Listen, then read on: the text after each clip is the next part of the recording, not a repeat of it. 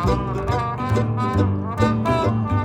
Old Time Review Show podcast brought to you by South Waves Audio. Now here's your host, Jamie Dyer. I have a very special guest today. I'm very proud to say that we have Astrid King on the line to us via Skype, the daughter of famed actress and comedian Peg Lynch. And I don't really know how to start this other than saying thank you very much for coming on today. And obviously, tell us a little bit about yourself first. Well, thank you for having me. About myself, what can I say? American, you can probably tell by my voice. Born in New York. Very much a child of radio and television in New York. And then my background was in theater. My career was in theater. I worked as a prop girl and set decorator for theater and then for CBS TV out of New York. When I met my second husband, my current husband, Mr. Dennis King, who's a composer who writes music, and he's English. And I ended up in England, and I've been living here since 1980 and loving every second of it. Well, mostly. Yes, it can be a bit trying living in England sometimes. I had to get used to the weather to begin with, but we're absolutely fine. Love it. And now I write. So by the time I'd left CBS in New York, I started writing. So that's what I do, and I promote shows about my mother. Well, of course, yes, and like I say, we shall get on to her in a moment, because the subject that you've chosen to talk about today is early television, sort of 50s television, which she was heavily involved in. And certainly that era is very much a transition from radio, a lot of radio shows going on to television. Tell us a little bit about your mother and how she fits into that early television landscape. Well, my mother, whose name is Peg Lynch, and you mentioned her as an actress and comedian, but actually she was also a writer. And she was, in fact, the first woman to create, write, star in, and very important, own both her own radio and then television situation comedy series. In fact, many people call her the woman who invented sitcom. Whether she did or not, she was certainly in on the ground floor. But she was a pioneer, really. She was a groundbreaker. She was a woman in a man's world. And actually, compared to Mrs. Maisel, compared to her, Mrs. Maisel had it easy. In my mother's lifetime, she wrote over 11,000 scripts alone. No team of writers, just her.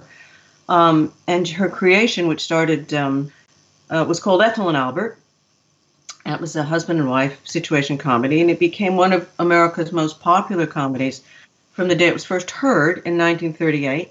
And it bloomed from a small town radio station in Minnesota to ABC in New York, where it soon became, well, a beloved corner of the nation's radio landscape. And then in the next 75 years, really, after that, Ethel and Albert was heard or seen either on ABC, CBS, NBC, public broadcasting, radio or television, sometimes called The Little Things in Life, sometimes called The Couple Next Door, but always starring Ethel and Albert. And Peg, she starred in it, and she owned it. And because she owned it, this is possibly why many people these days have not heard of her, because it was all in her cupboards, and most of which I didn't discover until after her death at the age of 98 in 2015. So it's an awful lot of stuff to open a cupboard, and, well, 17 cupboards, and find. So I've got the kinescopes, I've got the scripts, I've got this, I've got that. So she was quite a woman.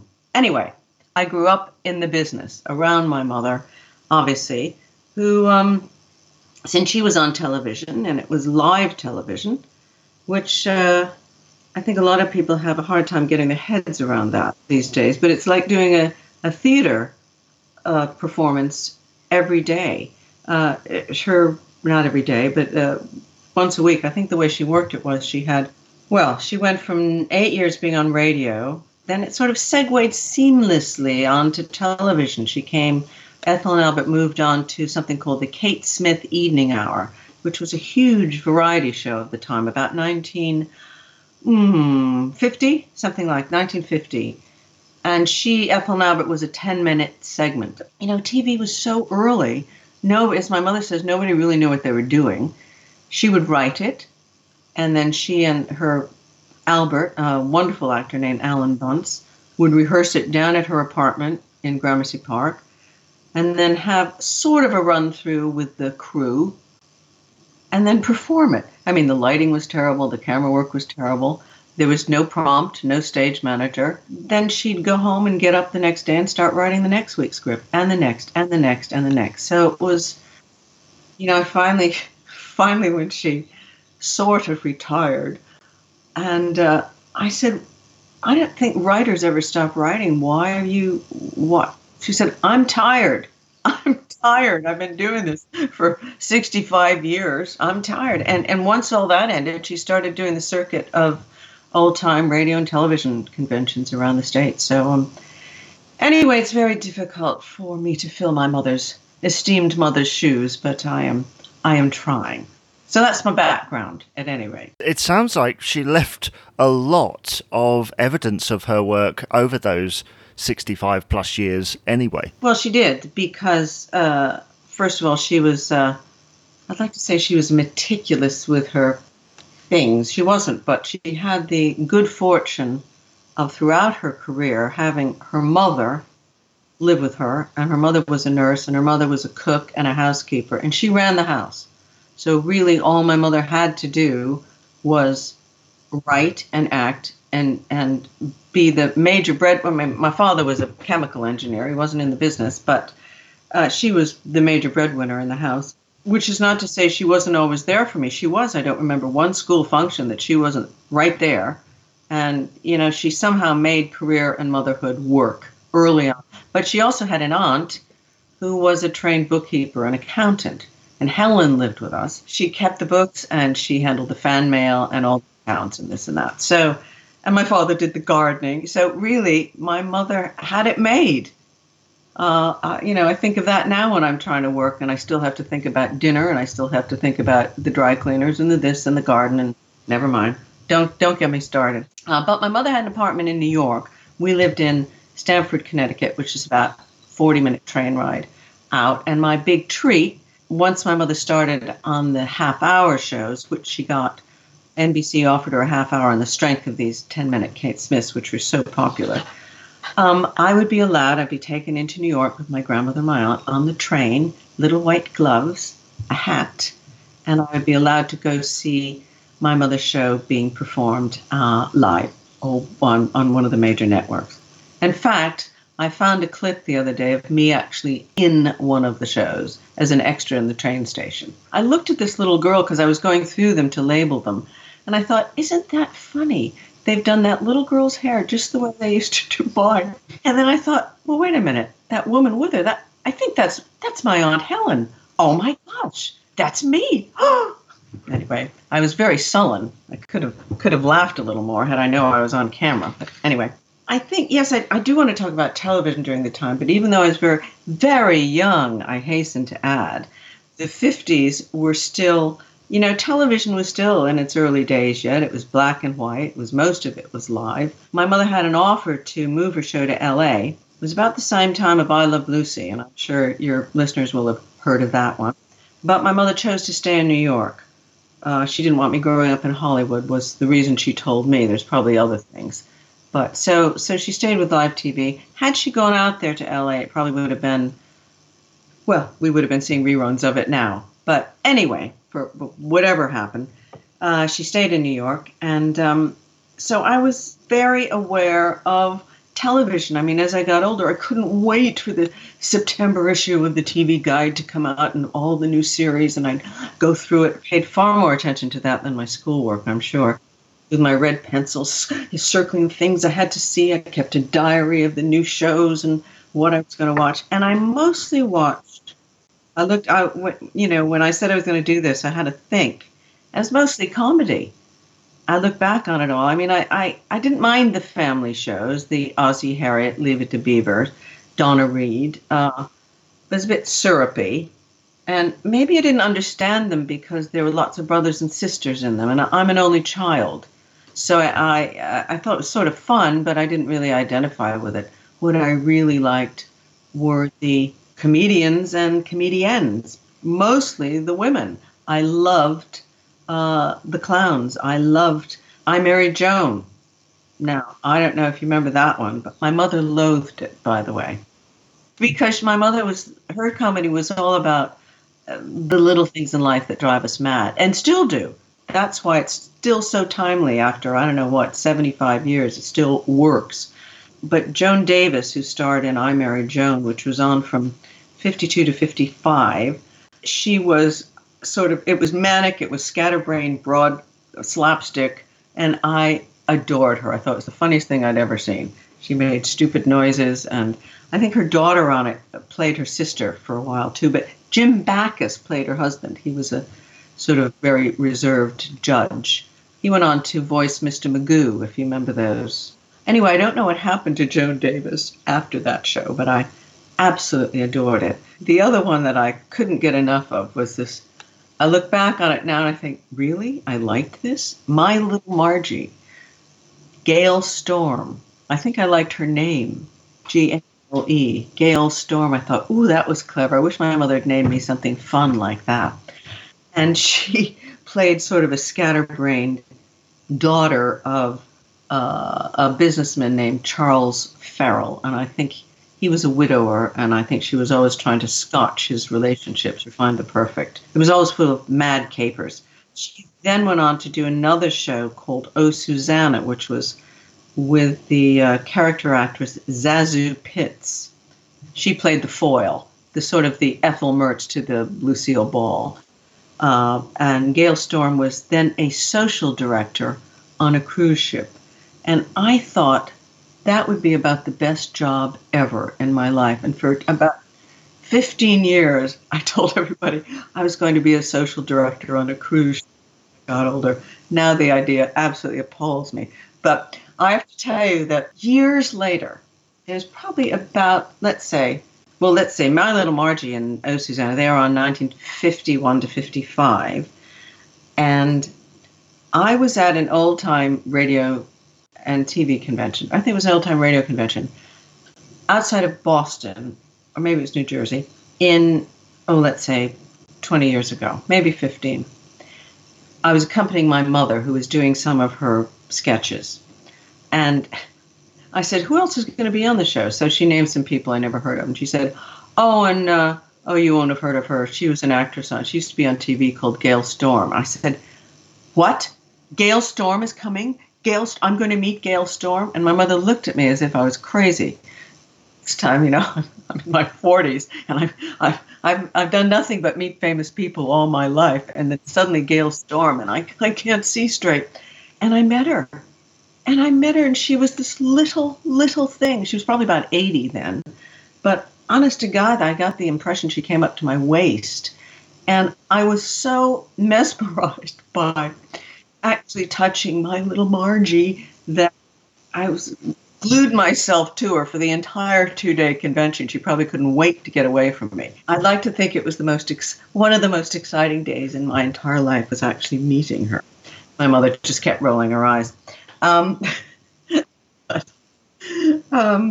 Let's see, what else? I also loved a show called Armis Brooks by the comedian, starring the comedian Eve Arden.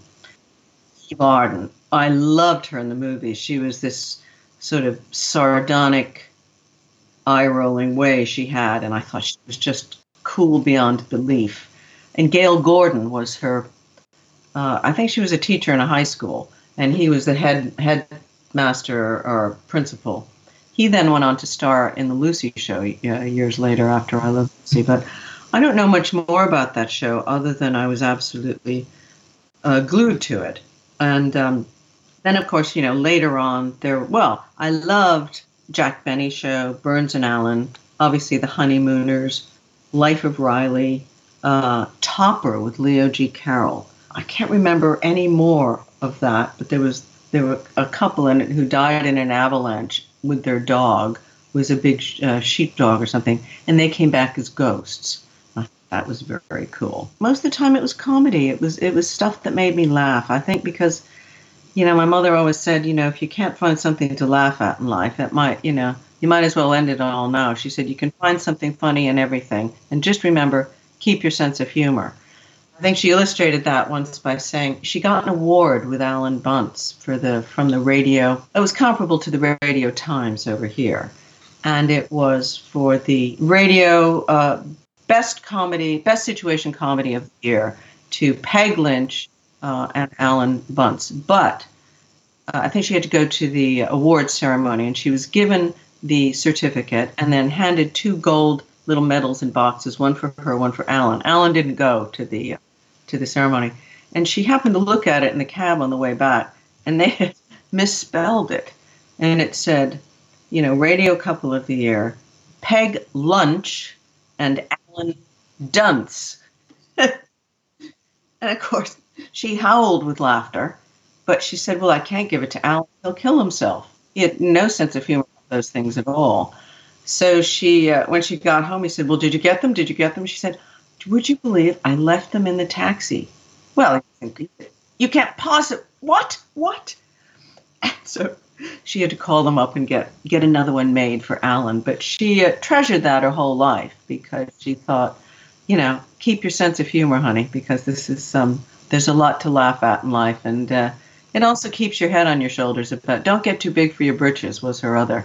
Being famous, she said, it only gets to your table in a restaurant. So don't let it go to your head. What was I going to say? The one other show that I loved that was not a comedy was a cowboy show.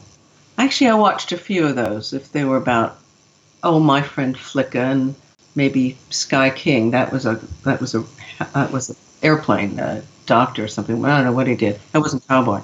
But the only cowboy show I was absolutely in love with, something called The Texan, and it was starring this actor, tall, dark-haired actor, Rory Calhoun. And he rode around on this Palomino, one of those spotted horses. Is that a Palomino? No, that's called something, Appaloosa. I don't know what it is. Had spots on it. And I was absolutely glued to this show. Years later, my first husband, who is an actor named Frank Converse, who at the time I met him had a series on NBC about gypsy truck drivers, meaning they're not gypsies, meaning they're freelance, I think, called Moving On, with a wonderful actor named Claude Akins. I traveled with that show for the 2 years that it was on, and I got to see America, which was a bonus, really. I'd never, you grow up in show business and New York, Los Angeles, maybe Chicago. I knew Minnesota because my mother grew up there, but that's it. And you sort of forget about those areas in between, whereas those are really the most important areas because that's where your audience is, that's where your listeners are, and a lot of fans. So I discovered this when Moving On was shot for 9 months a year all around the West, and then the next year all around the South.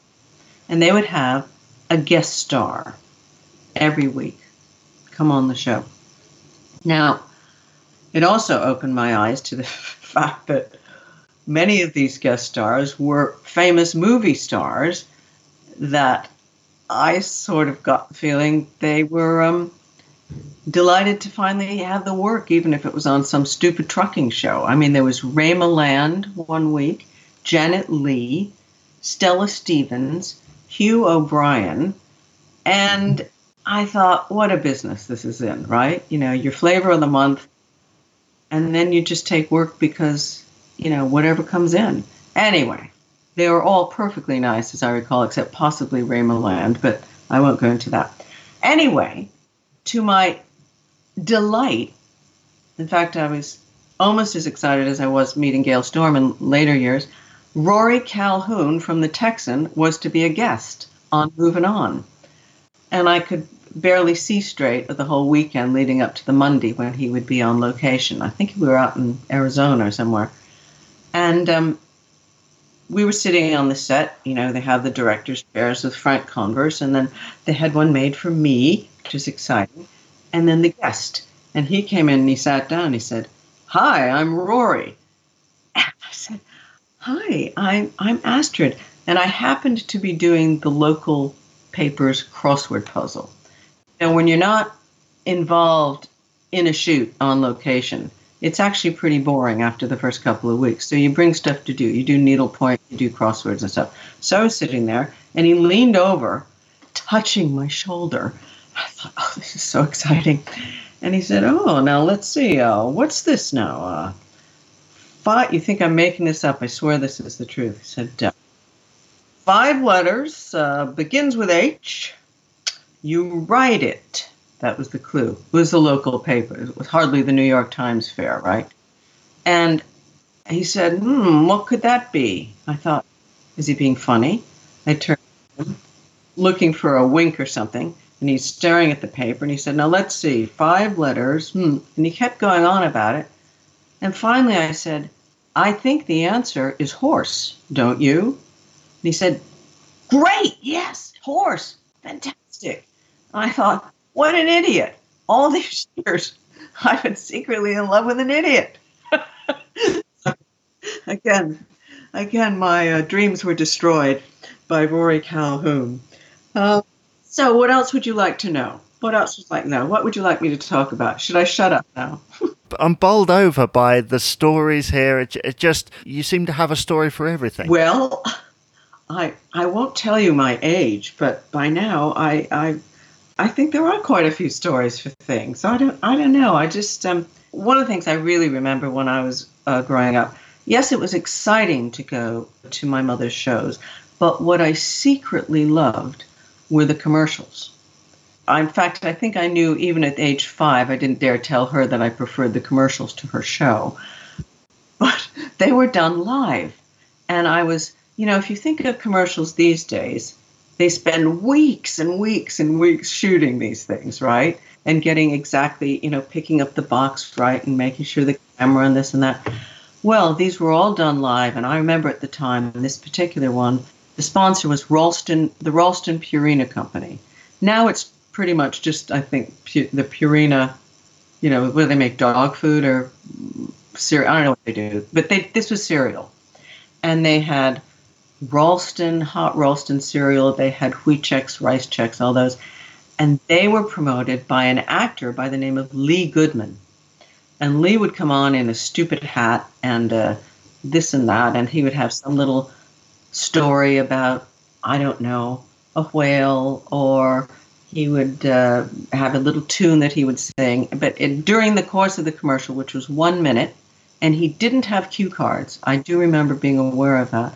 He would put cereal into a bowl and put cream or milk on it and sugar and have to eat it and, and get it right the first time. And then hold the box so that your hand is not covering the R on the Ralston or all that. Anyway, I was fascinated by Lee Goodman. And one of the songs was that stuck in my mind. It was something for a 4th of July parade. He sang, rah, rah, instant Ralston, yum, yum, yum, yum, yum, at the end of it. And, of course, I sang that for the next 2 years, much to my mother's dismay. Anyway, again, cut to many, many, many years later, I was in Joe Allen's restaurant in New York one night, which is a theatrical restaurant. Now, they have one in London. They have one all over, I think 3 or 4 all over the world. But this was the first. And Joe Allen started out by being, it was a place where people in the theater could meet after work. It was a bar. It was a hamburger bar. And the waiters were mostly out of work actors or between jobs. And all the posters on the walls were turkeys, meaning shows that closed overnight. Whereas in all the other ones, I noticed in the London one, they're all hits on the wall. There was something wonderful about seeing this room full of, turkeys or things that bombed overnight. Anyway, I was coming out of the ladies' room, and I heard a voice at another table, and I turned, and there was Lee Goodman from the Ralston Purina Company, years later, but he looked exactly the same. And I went over to him and stood there. I said, "Excuse me, Mr. Goodman?" And he looked up. He said, "Yes." And I said, "Yum, yum, instant Ralston, yum, yum, yum, yum, yum." And he looked a little concerned. And I said, "You used to do the commercials on my mother's show, Ethel and Albert?" And he looked at me and he said, "Oh my gosh, Peg's little daughter." And he stood up and we hugged. And it was a great homecoming, a great reunion.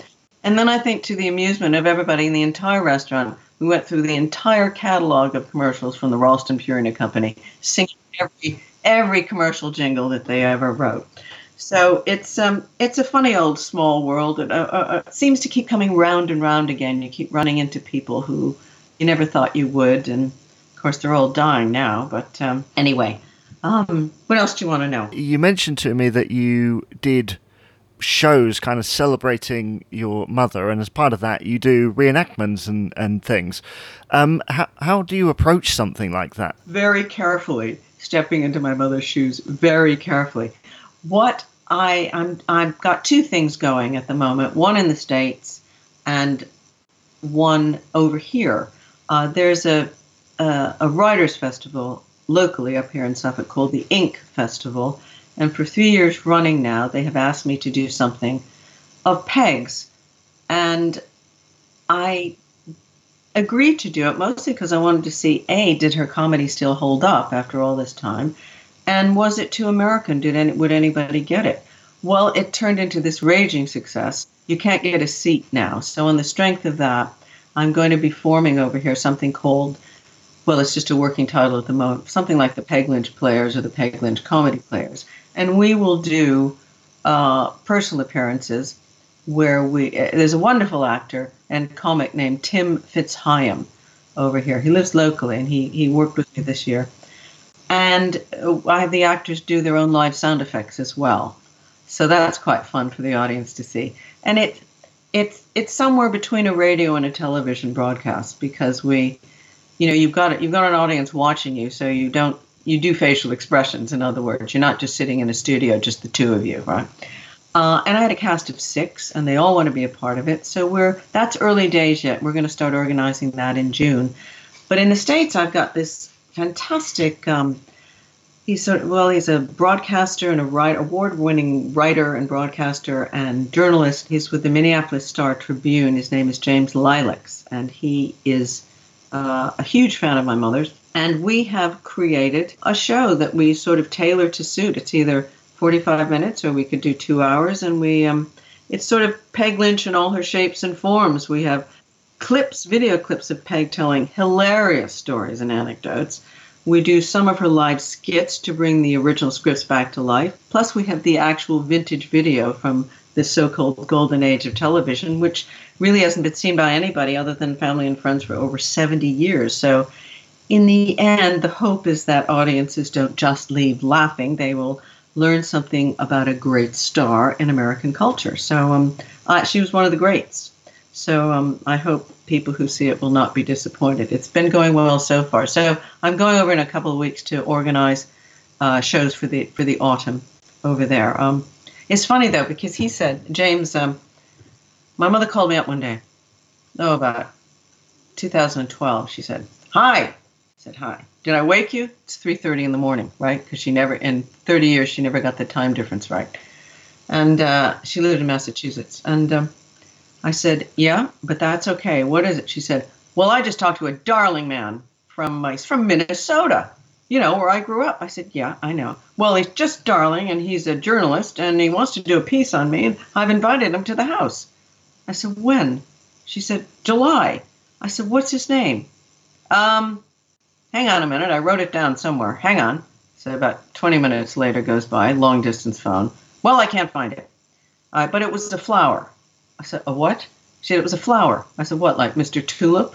She said, No, it wasn't Tulip. It was, 37 flowers later, we move on to bushes. And I said, by this time I'm on the floor of the bathroom, right? So I don't wake Dennis. And I said, "Lilacs?" She said, "Yes, lilacs, but it's spelled differently." I said, "Right." She said, James Lilacs." I said, "Okay." I said, "What do you know about him? What does he work for? Who does he work for?" "Well, I don't know." I said, "Mother, it could be anybody. You invite people to the house. You don't know the strength of these people. You're 92 years old. I'll get back to you. I'll figure this out."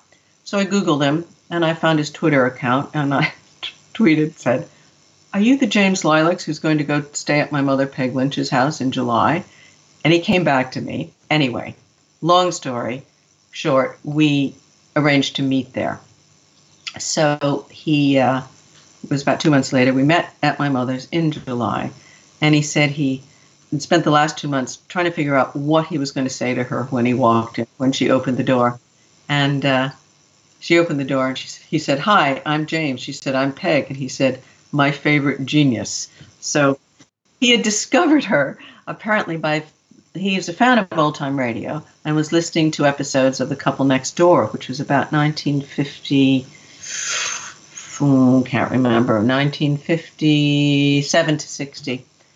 And he said, "My God, written by Peg Lynch and starring Peg Lynch. Who is this Peg Lynch?" So he Googled her, found the website that I had recently put together.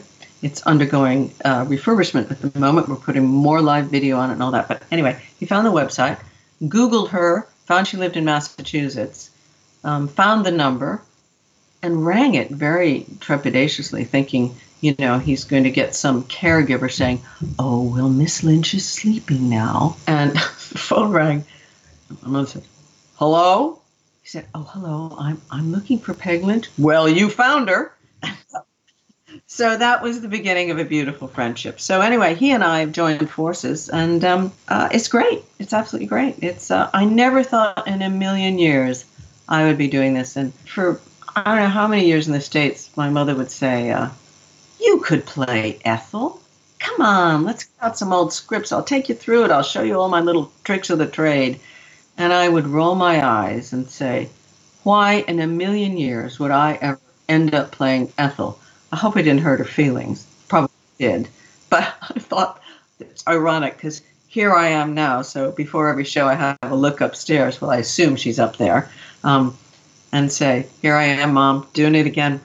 Anyway, so that's my life. Yeah, it's utterly fascinating. I mean, I personally found her work when I discovered old-time radio nearly 10 years ago now. And again, I was amazed at kind of the ordinariness of it, because the other comedies that you mentioned and around that time, things like Our Miss Brooks and stuff, have a laugh track and a certain style about it, whereas hers is very kind of, as you say, the little things in life, the ordinariness of it, which really, really appeals. And I think the idea of doing it in England as well, it really kind of suits our way of thinking. She was a confirmed Anglophile, and she always thought that, I think she chose the name Ethel because she thought it sounded English.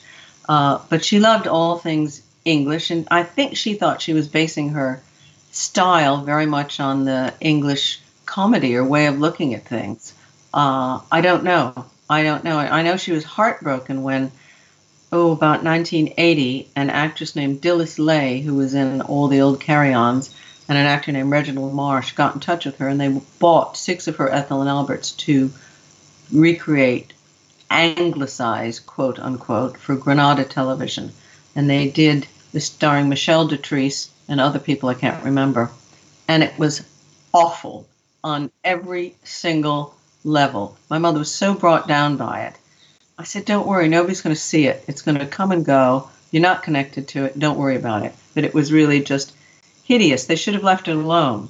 They overacted. They rewrote it to, it's terrible. Anyway, they're dead now, so I can't get in trouble for saying that. Well, those sorts of transformations, it doesn't really work. I mean, the way she wrote it was kind of how it was intended. Yes, absolutely. And she based almost everything on real life, and it was an eye-opener for her. Years ago, let's say when she just started in 1938, and she was, I don't have the information in front of me now, but she was the copywriter. Ethel and Albert was created initially because she was selling farm machinery, tractors and manure spreaders. And she said, after you've done commercials to sell those farm implements about 30 times, you get a little bored. So she said, I discovered it was easier if I put it in a husband and wife dialogue.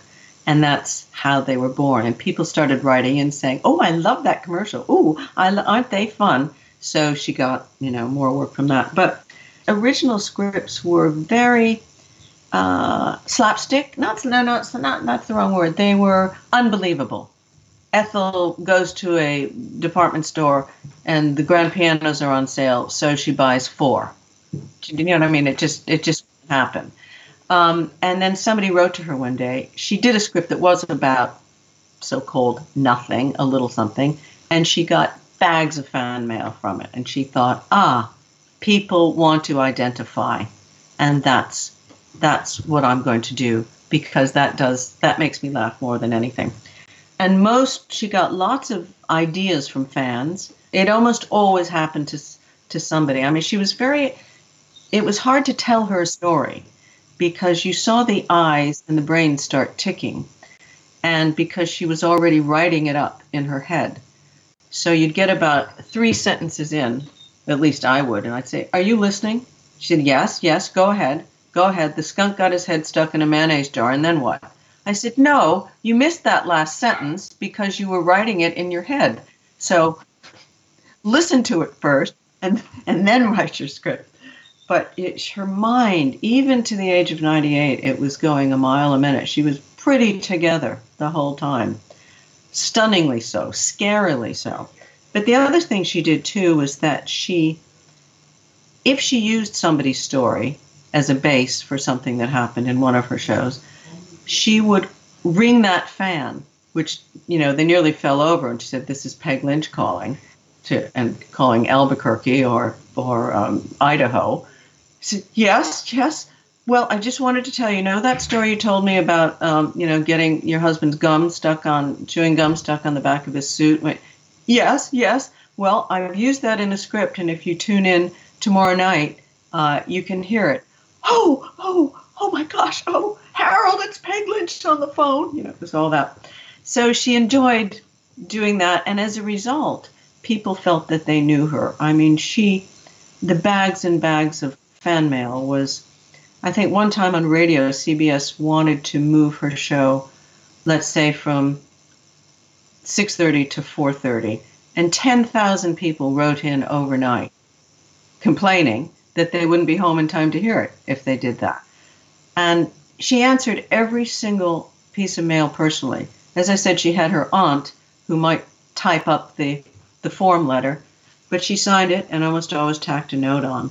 And as a result, people felt they knew her. So of course, we were always inundated with guests, people saying, I said, "Mother, who are these people again?" "They're fans. They're fans from New Jersey." I said, No. And, "Oh no, they're fans from so-and-so." And they were, oh gosh, it was a 3-ring circus at the house. Fortunately, it was a big house. It was fun. Well, it sounds like great times, and I have to say I am in awe here just listening to these stories. I'm just blown away by what I'm hearing. This wonderful stories. I'm fanboying out here because, like I say, I discovered her work a few years ago. And we've even tried, myself and my partner have tried to write in that style, and you just can't. It's a lot harder than you would imagine.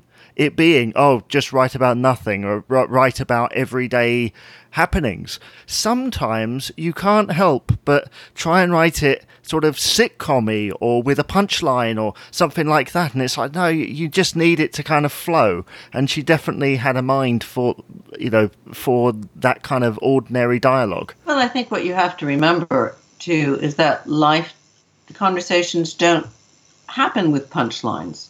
I mean, you're having a conversation with your husband and, every line is not a zinger. It just isn't. And again, it's what people identify with. They just talk like ordinary people. She always had a beginning, she had a middle, and she had an end. She knew where she was going all the time. And then she said they almost wrote themselves, which is something that we, of course, don't want to hear. We want to hear that it was very hard, but they almost did write themselves, I think, by the end. And if she was a minute over or 20 seconds over, she could just take a red pencil, and to the second, she knew exactly if the producer said, we need 40 seconds gone, the red pencil, and they're on the air, and she did it. She always had a script on TV somewhere on the set, but she never used it. She was terrified of forgetting her lines, but she never did. I haven't forgotten mine so far. I had to cut one of her scripts down for this last performance because it was too long for the slot that we were allotted. And I actually thought it would be much easier than it was. The only thing that kept me going is she did on this her radio shows from ABC 1949 to 50. She did over 1,340. She did of those, and then she did 32 of them that were half hours that the network insisted. She never liked the half hours. She always felt they were 15 minutes too long. This script I chose called Albert's Bear Joke. He's trying to tell a joke about a polar bear and everybody keeps interrupting. Was half hour. So knowing that she thought it was too long made it easier for me to go through it and cut it down. But when she was writing and the door was closed to her room, it wouldn't have occurred to me to go in. Obviously, if my leg was broken or something happened, she would have come out, but I would never interrupt her.